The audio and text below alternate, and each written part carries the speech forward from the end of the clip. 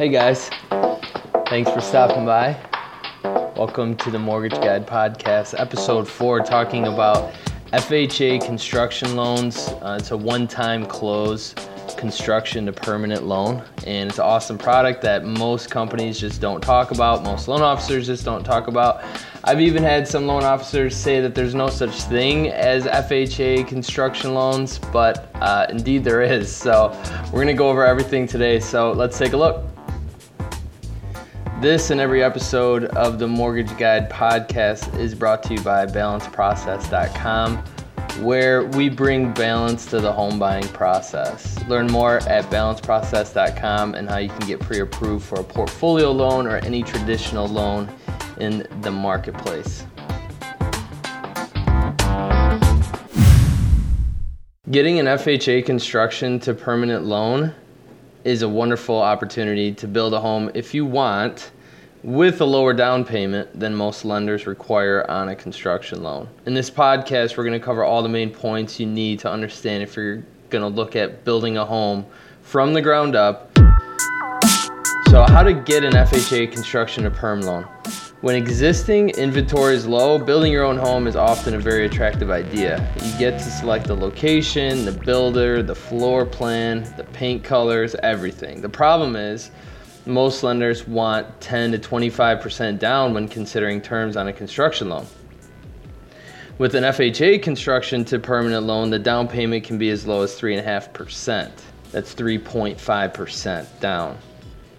This low down payment option is extremely encouraging news to many borrowers looking to build a home. Here are the top things you need to understand when considering this type of loan. First thing, pre-approval. First and foremost, you need to make sure you're eligible for an FHA loan.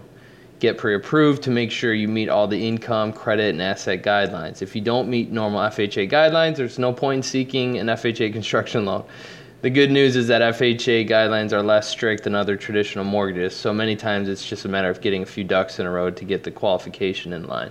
Next step, selecting your builder. So once you've gotten confirmation that you're eligible for FHA financing, you'll need to find the right builder for you. You'll want to see what work they've done in the past, how long they've been in the business, what type of projects they're willing to take on, and how long they typically take to build a home with the same characteristics you're looking for. A very important thing to keep in mind is the chemistry that you have with the builder, because you'll be communicating with this person heavily over the next 6 to 12 months. It's super important that you feel comfortable with your builder from an experience and service standpoint. Next step is the builder approval. After you've selected the right builder to meet your needs, it's time to get that builder approved with your lender.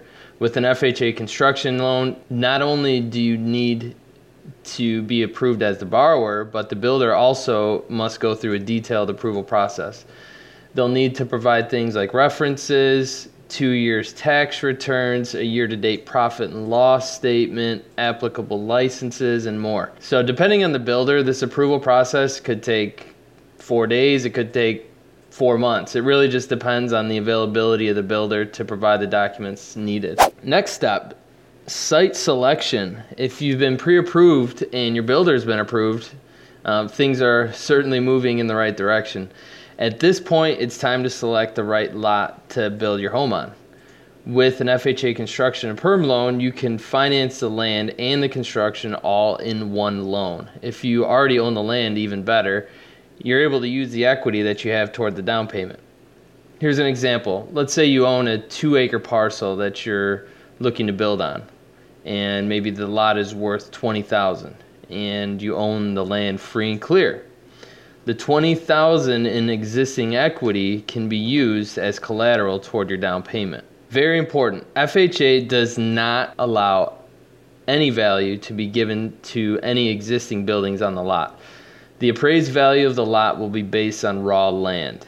If you have a barn on the land worth $20,000 and the land is worth $20,000, that does not mean FHA will consider it to be a full existing value of $40,000.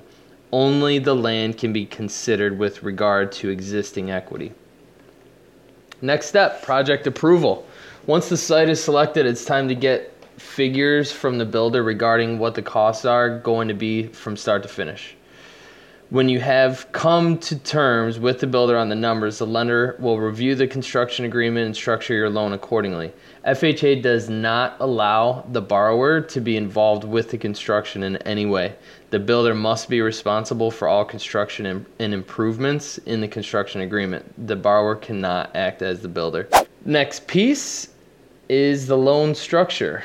FHA loans have limitations on how high the loan can be in each county and each state. FHA construction loans are no different with regard to county loan limits. In the show notes, I'm going to include the link where you can check out county loan limits as well. During the construction period, the builder is responsible for covering monthly interest-only payments on the construction loan. This creates a win-win scenario for the builder and borrower. It's a win for the builder because they know the payment will be made. They don't have to rely on the borrower making payments to keep things moving along.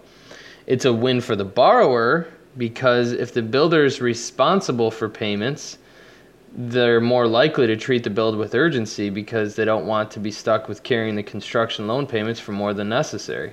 Once the loan is completed, the loan is converted to that permanent FHA loan for the borrower to begin making payments on.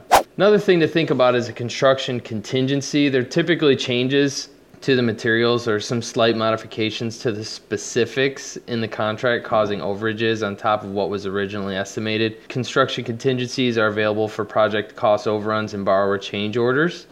Basically, whatever the estimated cost is, the lender's going to increase that amount. There's going to be a buffer for unforeseen extras. If the funds aren't used, typically the difference will be applied back towards the principal. And lastly, one-time close. So there's two different types of construction loans. There's a one-time close and a two-time close.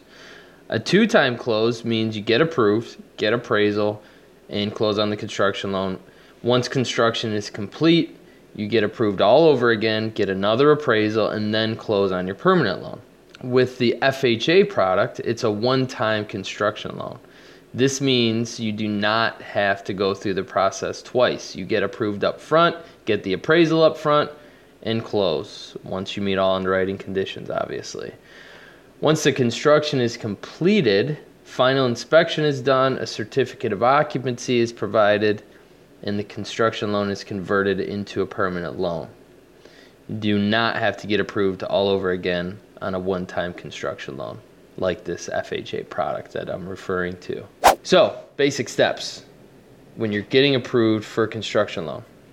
Number 1, get pre-approved. Number 2, get the builder approved. And number 3, select your lot. Number 4, complete the construction agreement with the builder and the seller if you're buying land. Number 5, get project approval through the lender. Number 6, complete the loan approval and get the conditions in. Number 7, close on the construction loan. Number 8, begin construction. Number 9, construction complete. Number 10, move into your newly built home, begin making payments on your FHA loan.